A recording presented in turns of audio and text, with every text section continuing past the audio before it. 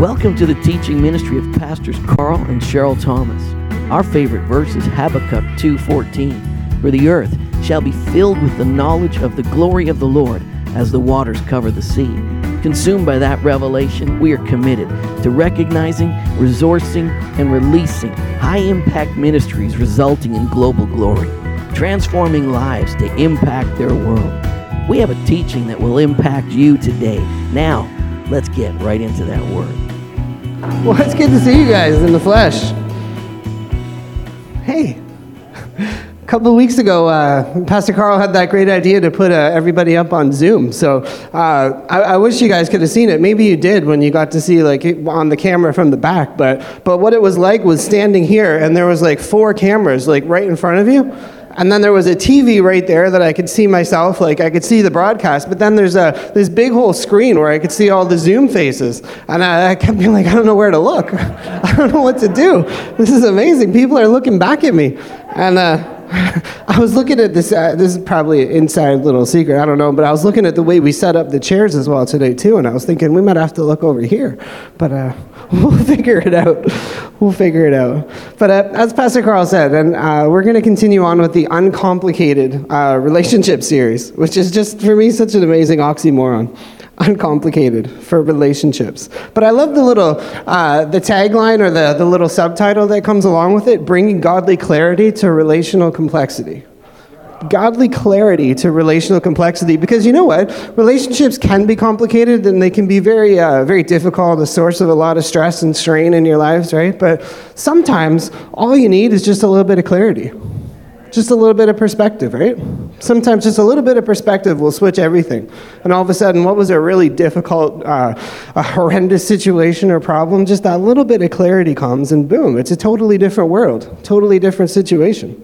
So, godly clarity to relational complexity. And I was actually going to say what Pastor Carl said. Sometimes you see people, their relationship status is it's complicated. I mean, you don't even know what your situation is. You don't even know what your status is sometimes. But you know what? I've learned this about relationships. And I don't think I'm that old, but I've experienced a little bit of stuff. But as an amazing introvert like myself, I'm 100% introvert if you do those Myers-Briggs things. But so coming from me, this is really big, I think. But relationships are important. They actually matter. You know what I mean? It doesn't matter what you think about yourself. If you think you're the kind of person that can fly solo and do everything by yourself, you're actually not. You know what I mean? Even if that's the identity that you've embraced and the story you've told yourself about yourself, the good news is that God has a space for you in relationships and a place in His family for you. And that's what we're going to talk about today, a little bit about family. Because family really matters. It really does. So relationships, you got to know this right off the get-go. And I apologize for this hair. I tried to get a haircut so you wouldn't have to see all this shag, but it's just, look at it.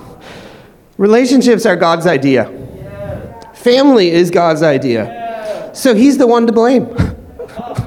God, it's the woman you gave me. God, it's the man you stuck me with. Just kidding. Don't do that. Don't blame God, but they're His idea. We're made to function best as people in relationship. And one thing you got to know about God is God actually is a giant relationship. You can't think about God without thinking about relationships. When you think about it in a Christian sense, when we say God, we're talking about God the Father, God the Son, God the Holy Spirit. When we say Father, we're talking about the Father of our Lord Jesus Christ. When we talk about Jesus, we're talking about the only begotten Son of the Father. When we say Holy Spirit, we're saying the Spirit of Yahweh, the Spirit of the Lord, the Spirit of Jesus. So even God is known in His relationships. And what it means for us as people to be made in the image of God is that we actually can't know ourselves either outside of and apart from relationship. We were designed to function in relationships with one another, but before we can do that successfully, find our place and function in family, you really got to know who you are. And I want to posit to you this morning that you really can't know who you are unless you're prepared to identify yourself in your relationship with the relational God who is Father, Son, and Holy Spirit. And the beautiful thing about that is you can see yourself in Christ Jesus plopped right down in the middle of that relationship. And you have a Father, you have a Savior, you have a Comforter and a Helper because you've been plopped right in the middle of the most amazing relationship that ever has been and ever will be. So we need to know ourselves by God. We need to define ourselves by God. We need to let him be our identity. And that's really, really important in the day and age that we're living in right now. I mean, if you think about some of the things that COVID has done, it's wrecked a lot of people's worlds, if I'm being honest with you. It's put strain on relationships. It's put strain on people's employment. It's touched people in the place of their identity. You know, if you got your identity in your job and all of a sudden what you used to do, you can't do, or you've got your identity in your external relationships with other people and all of a sudden you're experiencing a little bit of isolation, people are left asking themselves, well, if I'm not this, who am I? And if I'm not defined by my job and I'm not defined by what I'm able to do and my contribution, then what's left when I'm just sitting at home and it's just me by myself? Who am I? How do I connect with people? That's one of the big crises of identity that COVID has exposed. So here's a little story out of Genesis that I think is really, really helpful, really, really powerful, that helps us to redirect our focus where we get identity in moments like this. And it's the story of Jacob and Rachel. And they're moving on from Bethel. They're on their way, Genesis 35, verse 16 to 18. They're moving on from Bethel. While they're still a distance from Ephrath, wherever that is, Rachel starts to give birth. She goes into labor, and the Bible says that she's giving birth in incredible difficulty, and it's actually a tragic story. It's very sad. But she starts to give birth, she goes into labor, and something happens, something goes wrong. Rachel, the midwife, everybody starts to realize, wow, Rachel's not going to come through this. She's going to die giving birth. And the midwife tries to comfort her and says, don't despair. Your son's going to be okay. Your child's going to make it. You've given birth to a son. And these are kind of the last words that she hears. And it says that in Rachel's dying breath, what she does is she takes the child and gives him the name Ben-Oni. Ben-Oni means child of my struggles, son of my sorrows. This child got an identity put on him, basically, by the struggles and the difficulties and the pain and the stresses of the situation and of her mother. And you know what? Sometimes we can struggle in life, fight, grasp for air, move from one difficult scenario and situation to the next because we've embraced an identity that's been put on us in a place of struggle. Sometimes we try to cope, sometimes we try to get through, and we form an identity for ourselves, or we embrace a narrative about ourselves that's actually come from a place of pain and struggle, and it's a coping mechanism rather than something strong and something that comes from God. So what Jacob does, the child's father, see, this isn't the end of the story for the kid. The father gets involved. Jacob, it says in Genesis 35, verse 18, but the father took the child and renamed him. He took the child and renamed him Benjamin, which means son of my right hand, son of power, son of strength. And if you can hear this, there's a voice from the Father speaking into your life to give you identity, to set identity in your life that reorientates you and your sense of self from being something that came out of struggle and difficulty to the son of my right hand, the son of my power. There's a voice from God. There's a relationship with the Father. There's an experience with him. There's an inner testifying inside of you by the voice of your Father that's speaking identity and life to you. And it comes directly from the Father. It doesn't come from your pain. It doesn't come from your struggle. It doesn't come from difficulty. So that's what we got to hear. That's what we got to cling to. Because before we get involved in making healthy contributions, I'll say, to relationships and family, you got to know that your family and the people in your world have not been put there in order to satisfy you or in order to complete you. Right. You come to family and you come to relationships with something to bring, something to give. Yeah. And you know what? You get that from the Father.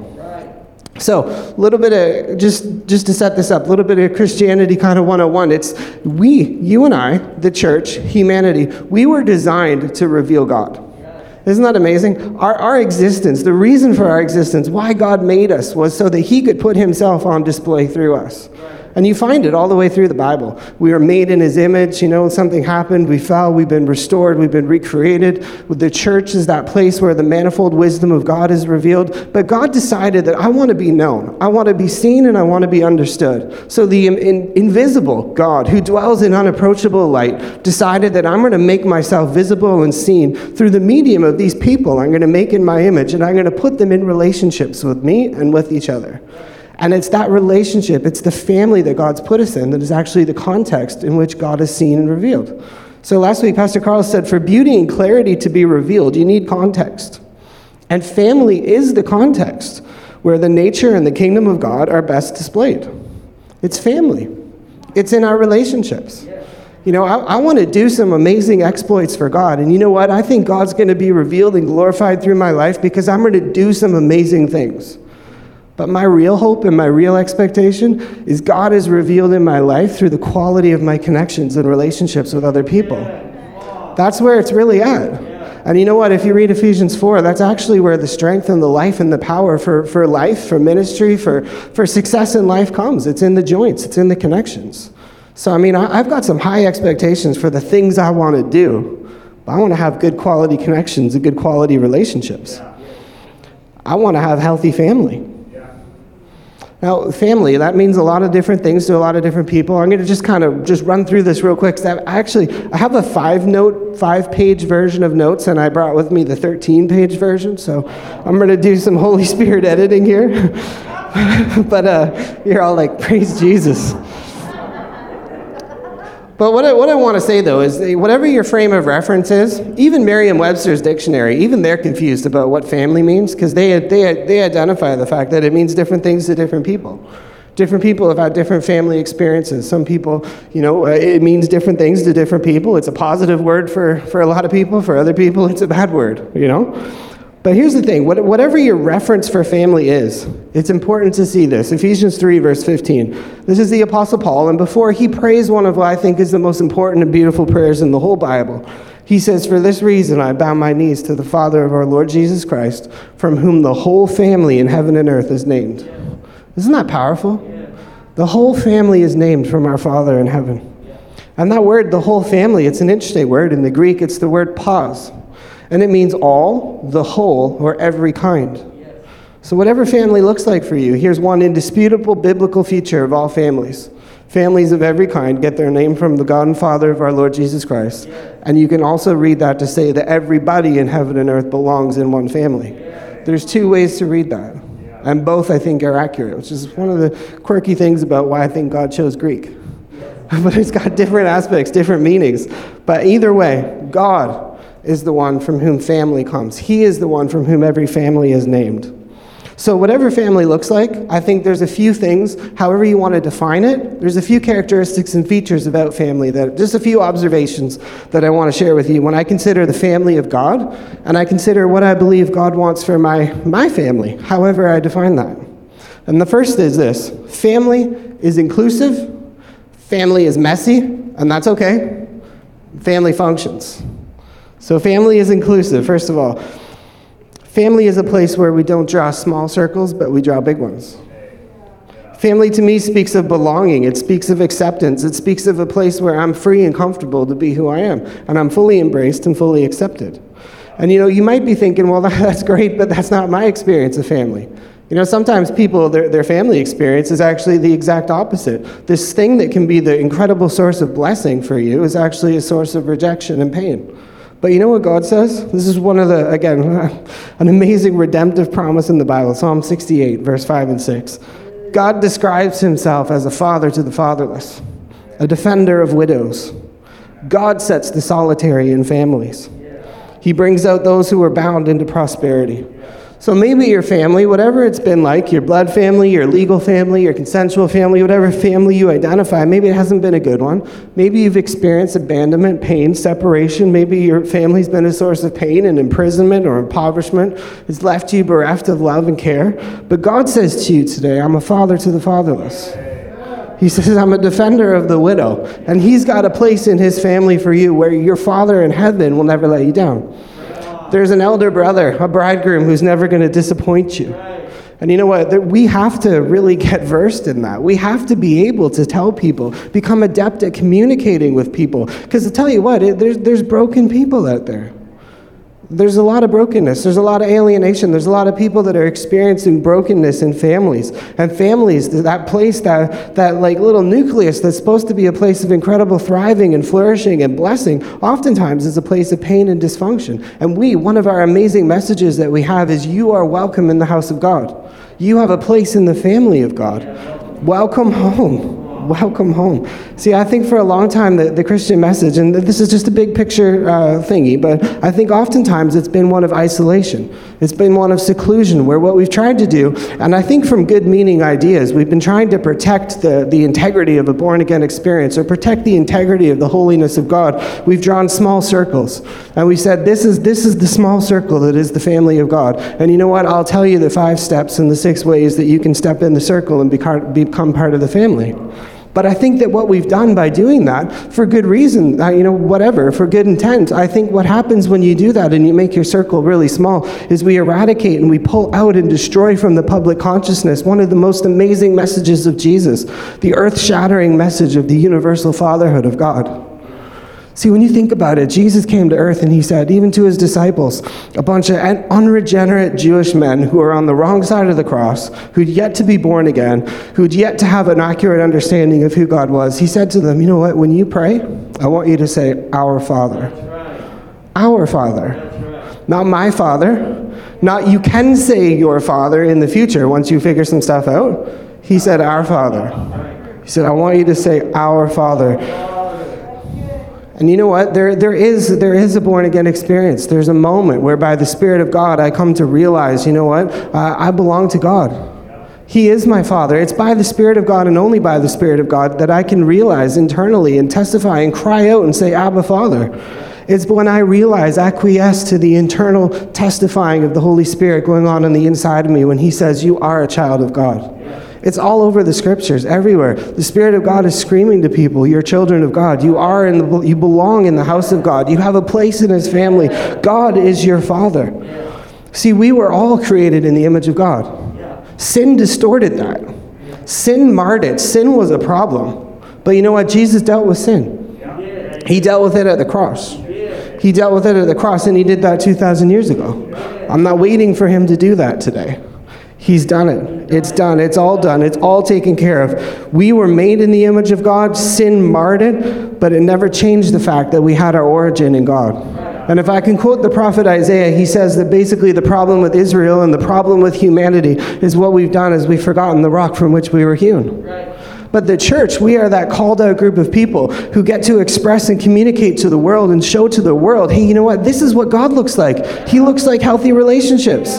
This is what humanity was designed to look like. This is who we are when we're flourishing in relationship with one another. And all of a sudden, the world's starting to say, wow, that's what I was made for? That's how I was designed to function? Wow. And all of a sudden, the world starts to know we're the disciples of Jesus because of our love. Isn't that cool? It's cool how that works. So our message really is welcome home. Welcome to the family of God. And it's not because we have a low view of what Jesus did. It's because we have an incredible high view. There's only one way. There's only one way. The way is narrow, but his name is Jesus. And when he stretched out his arms, he made it possible for everybody. Everybody.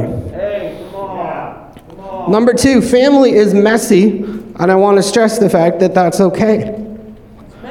It's messy. Relationships are messy. Sometimes I think that's why God chose relationships, because it helps to draw out of you the reality of your co-crucifixion with Jesus. Relationships aren't trying to kill you. You died with Christ. But your relationship problems remind you of that. Just get close to somebody, I tell you.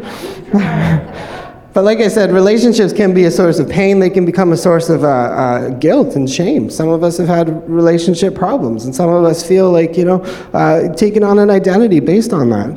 And we don't have to. I mean, if you just look at God, he's got some pretty funky relationships. And he's had some pretty funky relationships. I don't know if you know this, but God is divorced. Jeremiah chapter 3, verse 8, he says that he gave Israel a certificate of divorce. We live in a fallen world. Sometimes things break, sometimes things fall apart.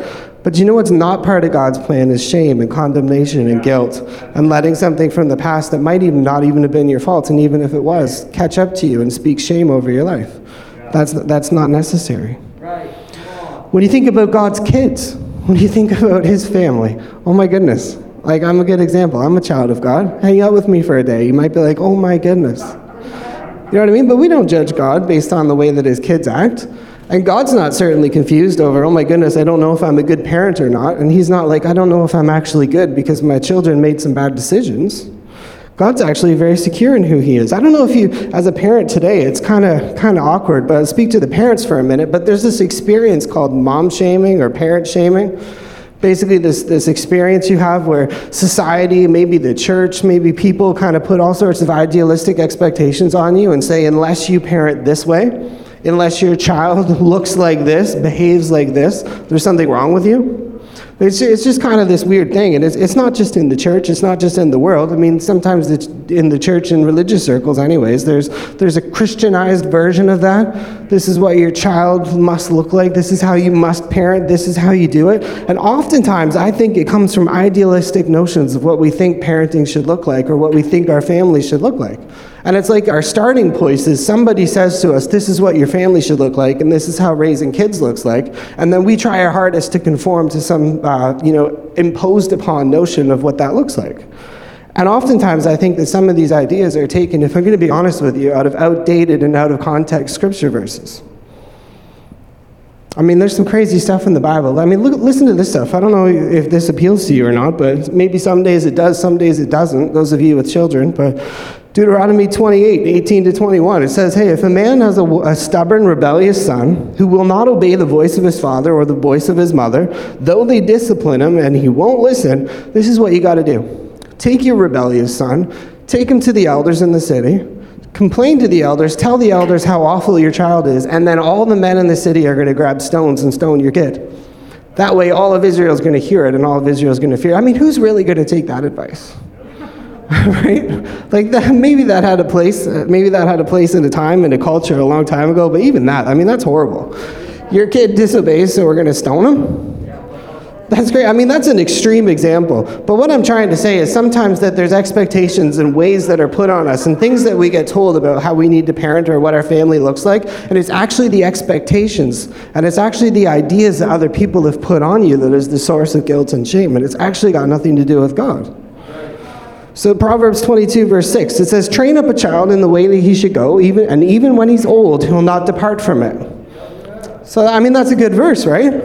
But then for me, the question is, how do I want to train my kids? What do I want them to return to? Do I want to communicate to them that, you know what, when you act up and you misbehave, you're embarrassing me, and somehow I'm codependent on, your good behavior in order to satisfy my image or my reputation? I mean, that happens, unfortunately, sometimes. What if I'm communicating to my children, you know what, I really want you to know the difference between right and wrong, and if you make good choices, you're going to be blessed. If you make bad choices, you're going to be cursed, and you're going to be punished. And what I'm trying to do is communicate to you this sense of morality that you're going to be able to, when you grow up, you're going to make decisions based on your moral compass. Sounds good, right? But what if the way that we want to train our kids, what if the way that we want them to return to is a way of grace? What if it's a way of communicating to our kids, you know what, actions do have consequences, absolutely. But you know what happens in rebellion and disobedience? Where sin abounds, grace does much more abound. What if the way that you want to train your child is that when he's older, he'll come back to it, is the idea that, yep, my decisions have consequences, but I would rather choose love because of its beauty and its freedom, rather than because I'm afraid of the rod. Spare the rod, save the child, but what about mercy triumphs over judgment? Just some different things, okay? Like, don't let me be a yoke to you in terms of your parenting, you know what I mean? Don't swap out the bad advice for my advice, but I'm saying, you know what, consider what it is you want your kids to return to. Consider what it is that you're trying to train them into.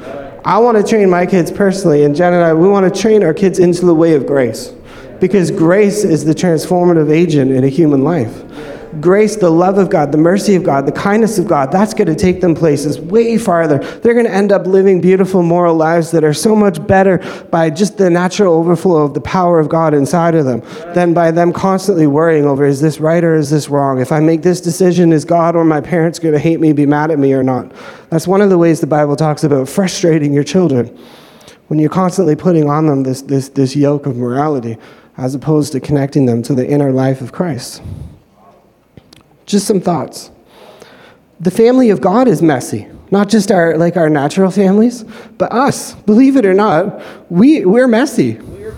We really are. We, if I can say this, we're an alphabet soup of ideas and beliefs and plans and stuff.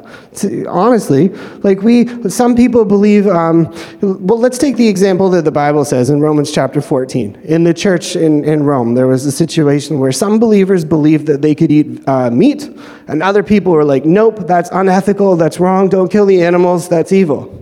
So in this community, you've got like a massive wide range of differences. And it wasn't just that. It didn't stop there. Some people said, this day is holy, this day is not holy. We should celebrate this day. For other people are like, nah, that's religious, that's crazy, don't do that. So in this community, you've got different ideas and different opinions, different beliefs. And maybe today that looks like, being a community, a family of people with totally different, let's say, political ideas. Maybe we've got people in the house who are on the left, maybe we've got people in the house who are on the right. But you know what defines us all? Our relationship to our Father. That is our first and foremost definition. That is what identifies us all. That's what holds us together, is who we are in Christ. So how do you function? How do you live in the midst of a messy society or a messy family? Romans 14, verse 13, it says, let's stop condemning each other. Oftentimes some of the problems that exist in families, whether it's the family of God or a natural family, is somebody insists on their rights. And they're right. They could be right. They could be correct. But somebody makes a moral decision and a moral stand and insists on their rights, which you're perfectly entitled to do. But listen to this. Decide instead to live in such a way that you'll not cause another believer to stumble. It's better not to eat meat or drink wine or do anything else if it might cause another believer to stumble. You may believe there's nothing wrong with what you're doing, but keep it between yourself and God. That's crazy. That means that in the family of God, there's incredible latitude for differences of opinion and different beliefs. And somehow we can still exist together because we all look to God as the source of our identity, and God is the common union between us is all Jesus Christ. And it actually says in here, you know what? You can be absolutely right, but do you know what the high road is? Do you know what the way of right faith is? The right way, if I can use that word in here. It says is to not necessarily insist on your rights. I have a right to eat meat, but I won't do it because it might cause somebody to stumble. So I'll go home and I'll cook that steak when no one's looking. And that's not, and you know what? That's not a lack of integrity. That's incredible faith, incredible deference, incredible love to the people that you've been put in a family with. So, that's some stuff to think about. But lastly, family is functional. Messy doesn't mean dysfunction. Messy means it's messy. Families are designed to function. You're designed to work best in function or in family. And I'd highly recommend this, but about a year ago, before all the COVID stuff, there was a sermon that Pastor Carl preached in our Real Relationship series called Make Your Factions Function.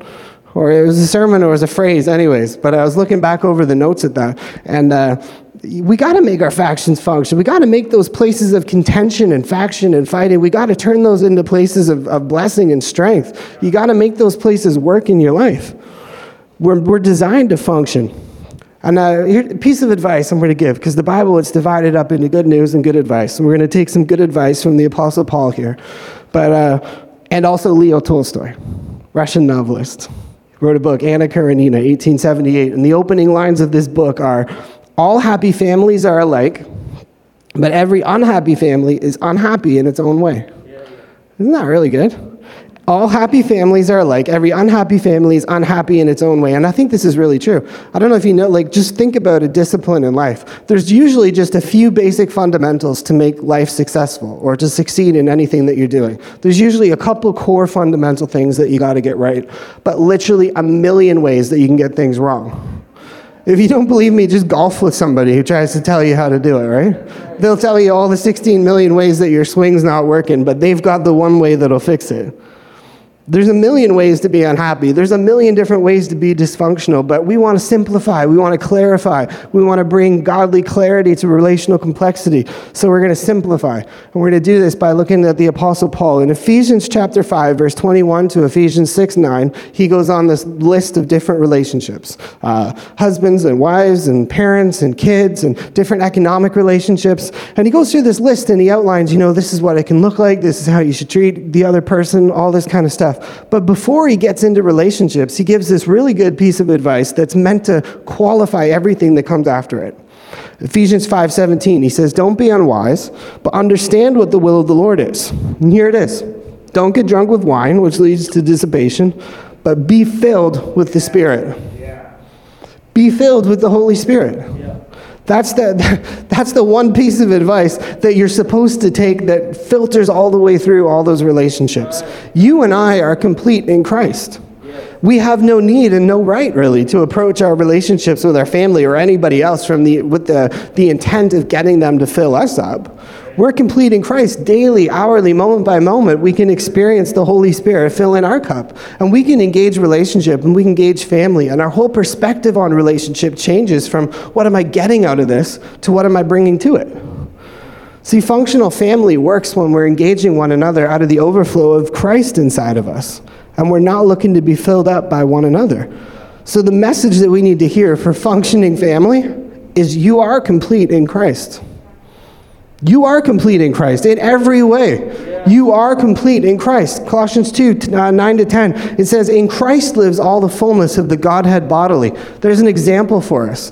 God himself, he decided all that I am and all that I have, I want to pour it into my Son. Jesus says, yes, I'll take that. He receives the fullness of the Father, and he comes and he ministers to us out of the fullness of what he received from his Father. Yes. Jesus didn't come to us saying, serve me. The Son of Man came to serve. Yes. So Jesus is getting filled up by his Father, and out of the abundance of who he is, he shares. The Father showing us what relationship looks like and what fatherhood looks like, to pour out and to pour into. And his Spirit lives on the inside of us. John 7, verse 38, it says, he who believes in me, as the scripture has said, out of his innermost being will flow rivers of living water. We are filled with the Holy Spirit. And that's not, I don't have to give you 16 steps on how to do that if you're wondering. He who believes in me, he who believes. The experience of daily being filled with the Holy Spirit, moment by moment, hour by hour being filled, it's really as simple as this. Believe. I believe that I'm full. Therefore, I live full. When I feel like I've sprung a leak, it's because I forgot the fact that I was full. I've walked away from the mirror and I forgot what manner of person I was. You know what I mean? I'm full. I know I'm full. I believe I'm full. Therefore, I experience the fullness that is. So here's the step. The message to functioning family, you're complete in Christ. The step, be filled with the Holy Spirit. Let God fill your cup to overflowing, because it's you that's animated and flooded with the Holy Spirit that is the best contributor in relationships. Right. That's the version of you that we're meant to bring. So just in summary, wow, I can't believe I did all that. And it's 11:15. 13 pages in like 29 minutes. But here's where I think it's all going. And this is something just leapt inside of me, hearing Pastor Carl talk at the beginning about what's going on here at Impact Church and what we're expecting God to do, and the whole thing about the feasts and the move of God. A couple of years ago, we had Sean Bolts came here, and he said this while he was here, and this has just kind of been burning in me ever since. But he said the next revival, the next move of God is going to look a lot like Healthy Family. I thought that was amazing. There is a great ingathering that's going to happen. There's a massive moment where people are going to be awakened and realize the fatherhood of God. They're going to respond to the message of welcome home. But this time, imagine a move of God, a corporate infilling, a corporate outpouring, a moment of God just expressing himself in all these big, crazy ways. But imagine the urgency, the direction, the purpose, the telos, if you need that word, but the impetus of this infilling and this outpouring being the creation, the ingathering of a healthy family, establishing relationships of emotionally intelligent, Holy Spirit-filled people who know how to function in the power of God, but whose priority is connection with others. I think that's what God's doing in this day. I think that's what he's looking to do. If you had to ask me a question, why does revival tarry or anything like that, I think God is looking for a group of people to pour everything out of, who are going to prioritize family, are going to prioritize relationship, and they're going to use all the stuff that God gives and all the glory and everything that he pours out. I mean, people falling over, all that kind of stuff, but the priority is going to be love and connection and the establishing and expression of love. Family. Family. See, God's not just into showing stuff off. He's into creating family. All that stuff, it becomes subservient to how do I connect people? How do I connect in a healthy way? And how do we together in our relationships express who God is? I mean, you see Jesus, it's all over the Gospels. Everywhere he's going, he's doing amazing stuff. but he's adding people. He's bringing people to the church. He's adding people to the church. He's bringing people and saying, come follow me. Relationship is always the goal. Connection is always the priority. And honestly, I think that's what God's doing today. I think he's looking for a place. He's looking for a people where all this stuff can just get poured out of, but we prioritize connection. We prioritize family, and our hearts beat with his heart for family, because that's what he was after from the very beginning. Family matters. It was his idea. It really was. So here's the message today. You belong. You belong in the house of God. You belong in the family of God. We might not have seen each other in the flesh for a long time, but I'll tell you what, I don't know if you had this experience today, but I mean, just seeing people. I mean, home's where your heart is, right? This building, somewhere else, whatever, and God has knit my heart together with people. And I pray that you have that experience. I pray that you know and you feel welcome, and you know and you feel like you belong in the corporate presence of God and in the presence of his people. Because there's something that beats on the inside of us that says, when I'm with that people, I'm home. That's where I belong. Amen?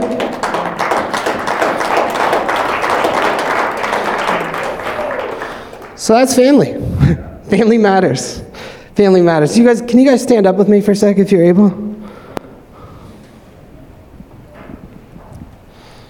Just always want to give this opportunity. I don't know if somebody here today who's maybe never been able to say, I know that I belong in the house of God. I know that God is my Father. I know that I belong. I know that he accepts me. Maybe that's something that's dawned on your heart today. Maybe that's something that you've come to realize this morning. If it is, I just want to ask you real quick, every eye closed and head bowed, if you don't mind, just close your eyes, give somebody a moment here. Just put up your hand and just say, yeah, I accept that. I accept that God accepts me. I see for the first time the fatherhood of God. And you know what? If that's you, if you've done that, if you're here and you're online there at home or whatever, watching online now or later, if you're able to say that, if you're able to say, I see that, I recognize that I belong in the house of God and that God is my Father. You know the Bible says that you can't see the kingdom unless you're born again? If you're able to embrace that and accept that, something powerful has already happened on the inside of you. So let me just say it to you right now. You belong in the house of God. You have a place. God is your Father. You have a place in his house, and you are welcome. So, Father, I pray today, I pray for every person. I pray that each one of us here today, Lord, comes to know by experience the love of God, that each one of us on the inside would internally just feel the Holy Spirit testifying on the inside of us, at the depths of who we are, that we are, in fact, the children of God. What an amazing revelation. What an amazing moment. And I pray, Father, that testifying Holy Spirit would continue to just manifest in our hearts and just beat on the inside of us constantly this week, pulsating inside of us. You belong. You belong. You're a child of the Most High. You're a child of God Almighty. And may your life and your world and your own sense of self be completely caught up in the fact that you belong to God. And may the internal testimony of the Holy Spirit and the love that God has for you as his child be incredibly real to you this week. In Jesus' name I pray. Amen. Amen. All right, guys, I think that we've got prayer in the house today, too. I think if you need prayer today, we'll have some people up here who can do the safe, socially distanced thing where we can pray from 6 feet apart. It works, I promise. There's still online prayer. If you're watching online, you can go to impactlondon.ca, and we've got our online Zoom lobby. We've got online prayer rooms for you to go to. But if you haven't been here before, the drill is on the way out. We're just going to go out the door to my right, your left, walk down the hallway, turn left, and you'll be able to find your way out. If you're a guest with us today, thank you for coming. I really appreciate it. And in your guest pack, you'll have a little card. If you want to just fill it out and drop it in the bucket on the way out, that would be great. But bless you guys. It was really, really good to see you all. And we'll see you next week in person or online.